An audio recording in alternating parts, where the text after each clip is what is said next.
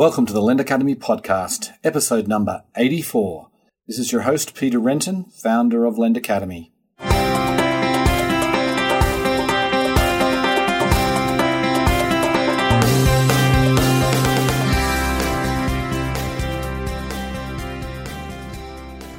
Here in our last episode of 2016, we have a fascinating company. Dee Choubey is the CEO and founder of MoneyLion. Now, they are very different to many of the companies in the space because they're not just a consumer lender. They have basically a personal finance app. That's sort of the core of their offerings. Now, they monetize it through the loans, and we'll talk about this in a little bit, but they're very different to most of the other companies in the industry. And I've been wanting to get them on the show because they've just successfully closed some pretty large funding rounds. And, they've sort of been, I wouldn't say lying low, but they haven't made a big splash. And I think you're going to start hearing from them more and more. And particularly, I think in 2017, you're going to hear the MoneyLion name a lot.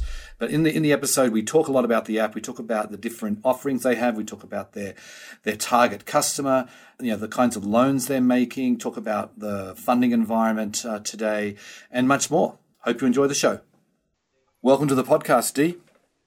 Thank you, Peter. So let's just kick things off by giving the listeners a little bit of background about yourself, and particularly about what you did before you started MoneyLion.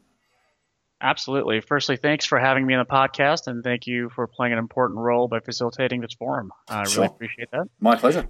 So prior to starting MoneyLion, I spent 12 years in the investment banking and proprietary investing industries at places like Goldman Sachs, Citadel Investment Group, and Barclays. And throughout all of those jobs, the one common thread was having a front row seat to the evolution of many different types of consumer finance business models, not only here in the United States, but also globally in the United Kingdom, in Asia, and in some of the emerging markets. And so as a recovering investment banker, I was always fascinated and interested in the power of delivering powerful financial tools to a broader market with the help of advancements in parallel processing technologies that were at that point commonly termed as big data and machine learning. Mm-hmm. And that's really my background for a good amount of time before I started MoneyLion. So then what was it about that background? I mean, what was the kind of trigger that caused you to say, you know what, I need to take the plunge here and start this company? Sure. So, when we started MoneyLion, we were just coming out of one of the biggest recessions that the world had ever seen. There was a little bit of overcorrection, if you will, from the response of governments in reacting to the credit crisis. So Dodd-Frank and Basel III were put in place, and that put a lot of capital constraints, as you know very well, on a bank's ability to have conversations with consumers. At the same time, we were also seeing that with the help of social media, with the help of the proliferation of mobile technologies, consumers were getting very well educated and very comfortable with transacting online.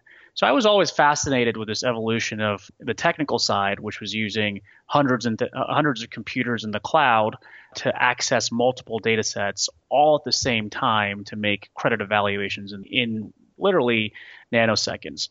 I was also, given my role as an investment banker, I had the ability to see that most of the industry here in the United States hadn't adopted some of those advancements in technology. And for the most part, the industry was still really offline and burdened with a lot of manual processes that weren't helpful to consumers. So I was always fascinated with this idea of having an electronic exchange of data and the concept of using data as currency in online transactions. Why not empower the borrower to share more data in a real-time environment where lenders get more comfortable with making a more real-time credit decision instead of having to really rely on manual verifications, back office processes, et cetera, et cetera. So it was effectively scaling the concept that consumers were already getting used to. So the first genesis of MoneyLion was really born out of that idea of creating a data exchange between a borrower and a lender, which ultimately would benefit both parties. The borrower would get lower rates on credit products more quickly than they would offline, and the lender would benefit by lower principal default rates.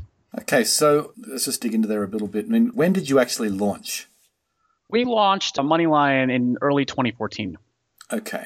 So then, and did you launch just with the consumer loan product? Why don't you explain exactly what you guys do and what you launched with and how it's evolved? So our DNA has always been in data analytics. So our first foray into consumer finance was through our decision services platform, where we were actually providing decisioning on identity and verification to other non-bank lenders. And then ultimately, in early 2014, we actually pivoted to being a lender ourselves with the use of a lot of those algorithms that we found were more predictive in the short and medium term lending environments than what we otherwise found from data sources in the industry at that point. So today, MoneyLion is a balance sheet, direct to consumer alternative lender that uses what we think is a proprietary personal financial management application that consumers interact with. Right. Yeah. So I sometimes describe your company as like a cross between Mint and Lending Club. Do you think that's a fair way to describe it? Those are both very good companies or products, so I'll take that as a compliment. But our philosophy has always been to incentivize consumers so that they constantly monitor their credit and financial profile. We've observed through data that consumers who use your personal financial management tools categorically make better borrowers and default less and pay off more in time and engage in good financial habits. So to a large portion of our customer base, we provide just powerful insights on making better financial decisions. That's our value proposition to our customer base, that download our app, link 1, 2, or 3 of your financial accounts. They could be bank accounts, they could be credit card accounts, they could be investment accounts. They could be offline assets that you own, for instance, jewelry or watches or whatnot, and allow our algorithms to give you insights into how you save better, how you make more money in the future. And through those engagement tools, we're then able to build a rapport with that customer and are then able to have multiple conversations on financial health and well-being with technology as the medium through notifications and through sort of the powerful engagement tools that exist in the market today on both web and mobile platforms, if you will. Mm-hmm. And that ultimately, and we've seen and shown this through data, drives a positive selection portfolio on the lending side. Okay, so then how long have you had the app? Was this part of the roadmap from day one?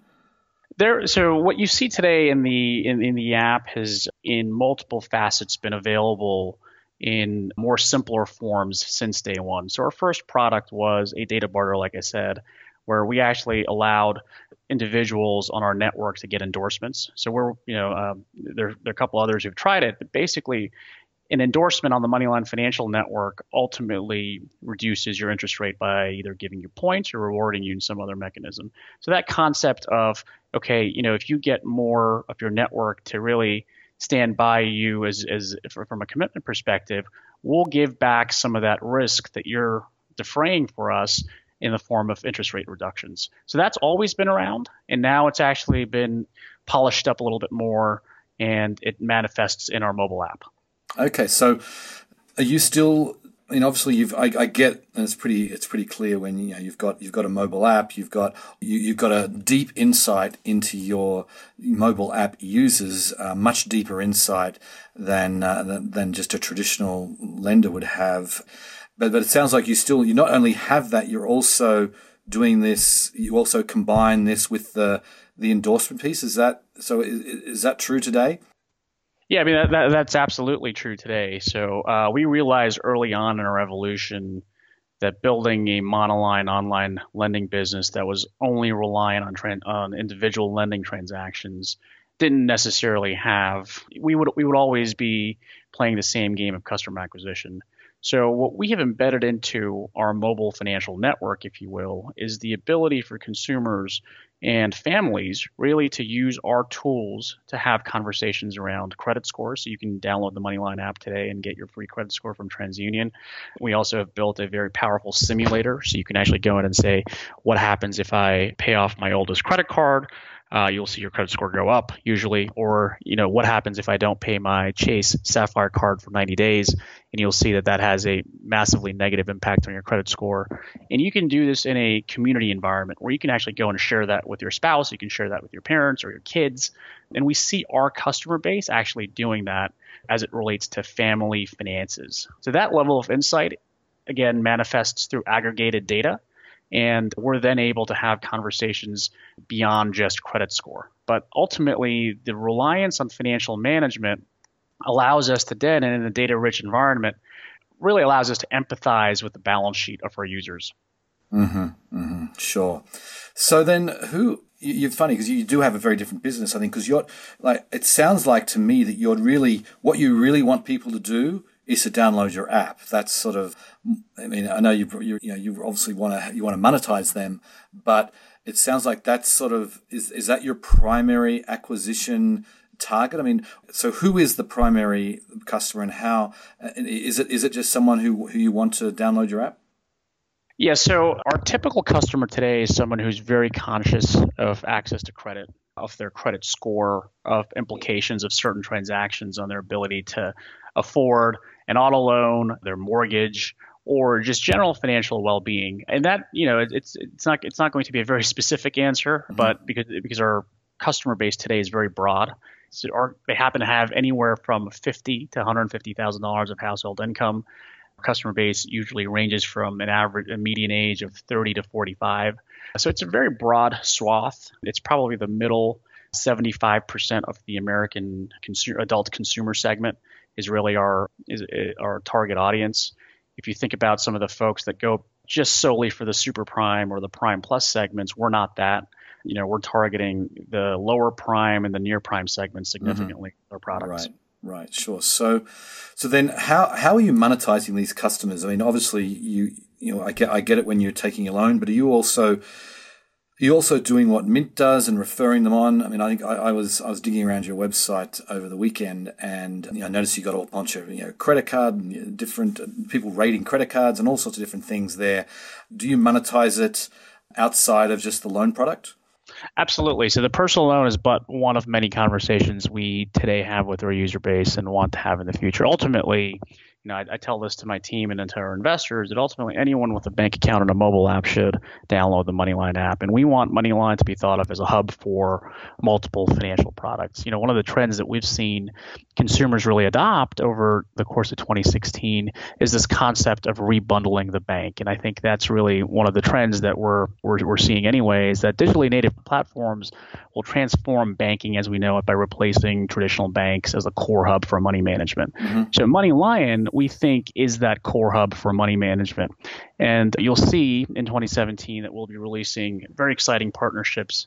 We already have a lot of them in place, but even more, which includes banks, non-bank financial companies, as well as insurance companies, to provide frictionless access to financial products just in time for when consumers face that liability or balance sheet shock. Because of the fact that over 300,000 users have trusted us by linking their bank accounts to us, we're then able to use that data on an aggregate basis to really make recommendations that, hey, Peter, you've spent $10,000 more than you usually do. You may have a liability in 17 days. Consider taking proactive steps to avoid that today. And to do that very effectively, the tools to get out of that financial cliff are oftentimes not a personal loan.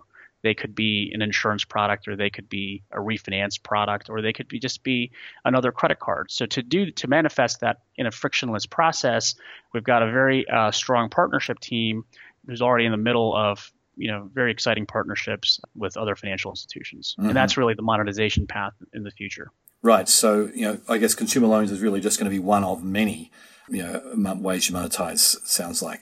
So then, are you like the loans that you've run through your platform?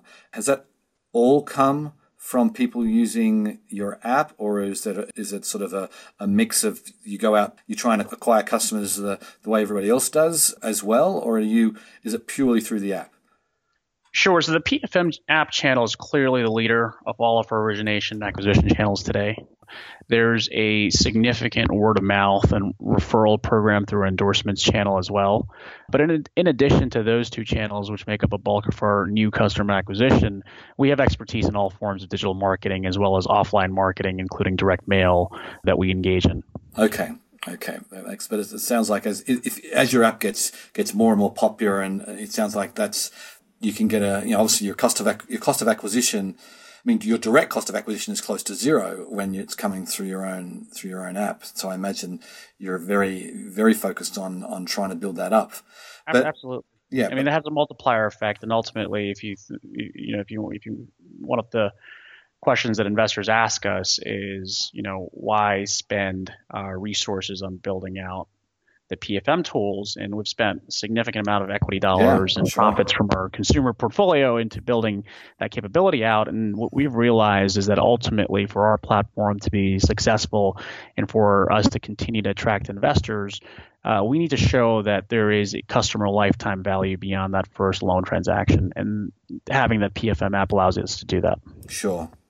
So then can you give listeners a little bit of an understanding of, you've talked about you're in the sort of the mid-prime area. What is the typical loan terms? I mean, what's the size, the duration, that kind of thing? Sure. So just like our user base, the attributes of our personal loans are also very broad. So we can write as low as a $500 loan. And we can go all the way up to a $35,000 loan. And the terms, again, are flexible, whereas most lenders will focus on just 3 to 5 year terms. We can structure the loan based on what we understand about the consumer's balance sheet as low as 9 months to as high as 60 months. So again, very broad ranges in both term and maturity, size and maturity. And what about rates? I mean, what's the range on interest rates? So our near prime products can range anywhere from 7% to 30%. And then we also have a above 36% product where we're individually licensed in about 25 states. Right. Okay, then, so can you just tell us a little bit how you approach underwriting? Clearly, you've got this treasure trove of data that few other, or virtually no other companies have on their customers. But you also have customers that if you're acquiring them through direct mail, then you're not going to have as much of rich data. So, can you just talk us through how it seems like to me you must sort of have like multiple underwriting models, because you've got one for the companies where you have rich data and one for, and you've got sort of the whole endorsement piece as well. And then you've got another one for those that are just acquiring through like the direct mail channel.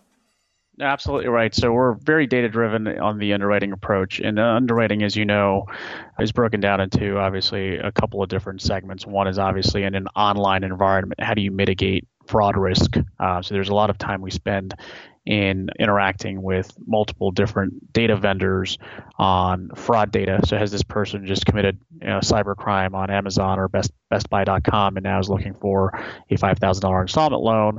Or has this person gone on to a lot of our peers' websites and in sort of the moment of time where the credit bureaus aren't able to track it, stacked 2 or 3 or 4 different loans? So we spend obviously a lot of machine learning effort on that segment. And then the other point that you made about channels is absolutely right. So we have different funnels for different channels. In certain channels, organic, where we have bank transaction data, that's obviously the richest data in terms of verifying income and identity. And in channels where we're relying more on direct mail, that's, again, a channel where we then have to look to our bureau partners to make sure that in a compliant manner, we're able to create the best propensity versus risk models. And that's a generally tried and tested methodology on the direct mail channel. And then on all the other channels, I think one of the things that we do slightly differently from the industry is we run a lot of data bureaus on almost every single loan application. So from a specifics perspective, we can spend anywhere from $40 to $75 in just data costs on every funded loan. Historically, what that's allowed us to do is capture and see a lot of trends in how seasonality affects loan volume, how different regions in America have different proclivities. I mean, now we're sitting on probably a data set that we act as our own bureau even before we go to the third parties. So that helps us scrub a lot of data costs at the top of the funnel. Okay, so then I want to talk a bit about the fees. I mean, I read on your website that you don't charge an origination fee on the loans, and so I presume the monetization that is on the interest rate spread. Can you talk a little bit about why you decide not to charge origination fees and go just the spread route? So historically, we've been a balance sheet lender. So as such, we've been comfortable with the economics that accrue to us from our piece or our portion of each loan. But in the future, as we diversify our funding mix, we're certainly contemplating changing the mix there, where on some loans where it makes sense, we would charge some origination fees where appropriate. Okay. So when you said you're a balance sheet lender right now, does that mean that you are contemplating like a marketplace, or are you comfortable being a balance sheet lender for the foreseeable future? Right. So, said another way, we're definitely exploring ways to provide accredited investors direct access to not whole loans, if you will, Peter, more sort of pools of our loans. Mm-hmm. Where we create that diversification on a blind basis for the investor. Okay. So that would be our hybrid approach, if you will. It wouldn't be a direct marketplace where you could actually go and pick off seven different credits, but instead it would be more of a pooled SPV that writes notes Right. that accredited investors could buy interests on. Okay. That's fascinating. So is that product in development? Are you going? I mean, obviously you just told it publicly, so it's not a complete secret. But is there a timetable on that? So first quarter, we'll be piloting it with select high net worth individuals and family offices, and then hopefully, depending on how the demand is there, we'll consider ramping that up over the course of the year.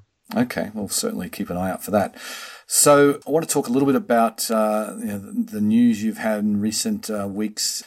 You raised a large warehouse line as well as a warehouse line from Macquarie Bank, and separately it seems you raised a Series A as well. So could you just tell us, I mean, in this environment, what was that process like and how you're able to get those deals closed? Yeah, so it's definitely been an interesting year for fundraising, but we're excited about our new equity and debt partners. Both believe in our ability to acquire and retain customers, so we're excited about having them on board. But, again, from an investor's perspective and from a fundraising perspective, there's certainly been themes this year in terms of what resonates with investors. Investors seem to be very focused on how platforms can achieve balance sheet scale, which is no surprise, as well as the always present question around access to proprietary channels to acquire customers. And overall, people who make an investment in this sector, in the alternative lending sector globally, want to make sure that they get a good return on equity in a finite period of time, which, said another way, they want to make sure that they can monetize their investment either in the public markets or otherwise. And to show that, there's been a higher responsibility on the platform side to say, yes, we do have proprietary access to a customer base, and this goes back to having a PFM channel, having a endorsements channel where a meaningful portion of your customers are coming in for effectively a zero CAC. I mean, you'll have data costs, it's never free. And ultimately, investors are looking for, can this platform create positive selection in its portfolio? Or is it just reliant on traditional commoditized marketing channels where our larger peers in the market are much more scaled to win, and it's hard to differentiate in that segment. So that's really been the challenge in terms of showing that through data, that we as a platform have been able to deliver on those. So once we're able to show through data that our customer base is incredibly sticky, investors can begin to understand the power of that platform. Right. That makes sense. So I guess, given the challenges in fundraising this year, was this a more difficult process than you expected? Was it, obviously you got it over the finish line, but was there, I mean, it seems like to me, I speak to others in the industry, and it's been brutal for many companies, maybe those that don't have as much of a unique customer acquisition channels. But so I guess, was it surprising how difficult it was, or did you find you expected this? Yeah, so I would say that it was probably in the middle of the two extremes. It was certainly not an easy capital raise, but it's certainly, with sort of the right positioning, the right platform, the right strategy, investors generally still believe in the secular thesis here that more of these types of transactions will go online. There is a clear rebundling of the bank where consumers want to go to one platform for multiple financial products. Consumers have already shown a willingness to share their very intimate balance sheet data with platforms for the right value proposition.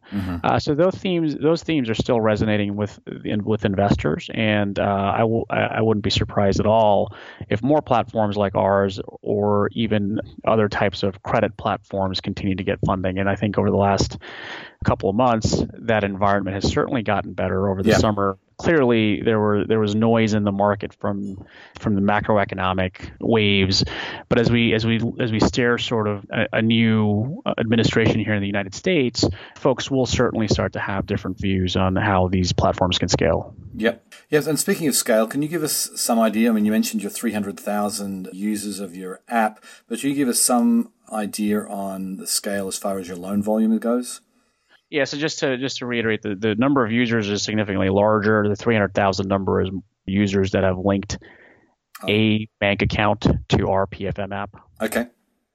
On scale, so I think my lawyers will get in the way here, but being a privately held balance sheet lender at this time, the only comment I can make about that is limited to what we've publicly disclosed, and that's our warehouse capacity, which is at a total of $650 million.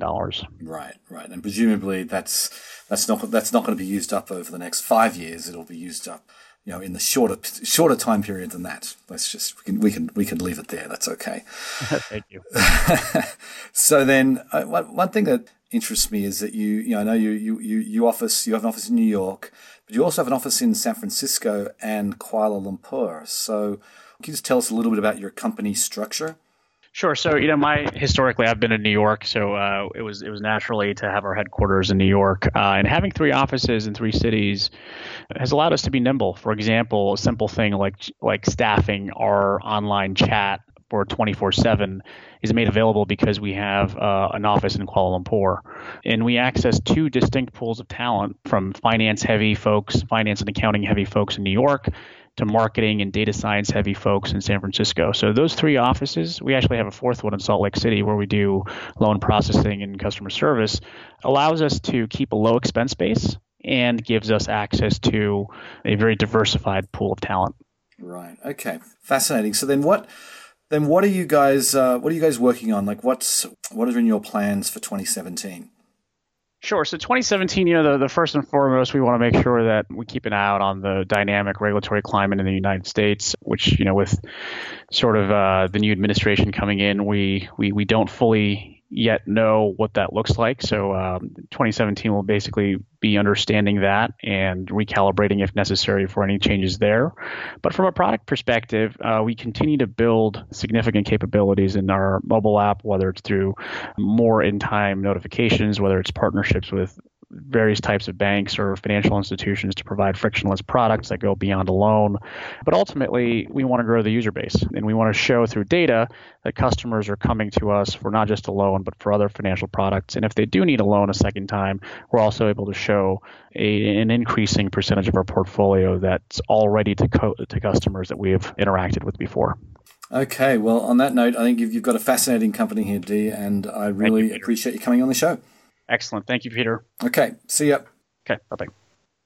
So there are 2 things here that I really like about MoneyLion, and both of the things we touched on. But the first is that the access to a really unique customer acquisition channel. If you're running a company today, you can't just be a Me Too player. You've got to have an acquisition channel that you can really attract customers in a cheaper way than your competitors. And I think that's what MoneyLion has done. So that's the one piece.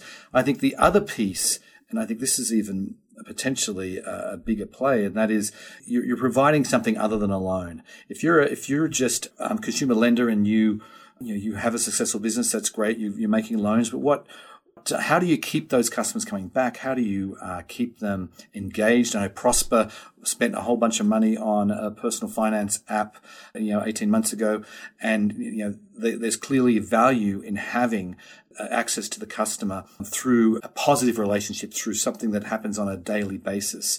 And not only that, I also think, what MoneyLion's doing, as I said, I've played around with the app. I love the fact that they're really helping to educate the customer. They're trying to make their customers, trying to help their customers make better decisions. And that is something that I think everyone should aspire to, and MoneyLion are clearly delivering that. Anyway, on that note, a couple of announcements. This is our last podcast of 2016. Would love you to go to iTunes or Stitcher if you haven't already and leave a review. It's how more people can discover the show. And lastly, I want to just say we have our Lendit conference coming up here in March of 2017. Just give that a quick plug. Go to lendit.com. You can find out all about that. It's going to be the biggest event ever in the history of our industry. So on that note, I'll sign off. All the very best for the holiday season. Have a safe and happy time, and I will see you back here in 2017. Bye.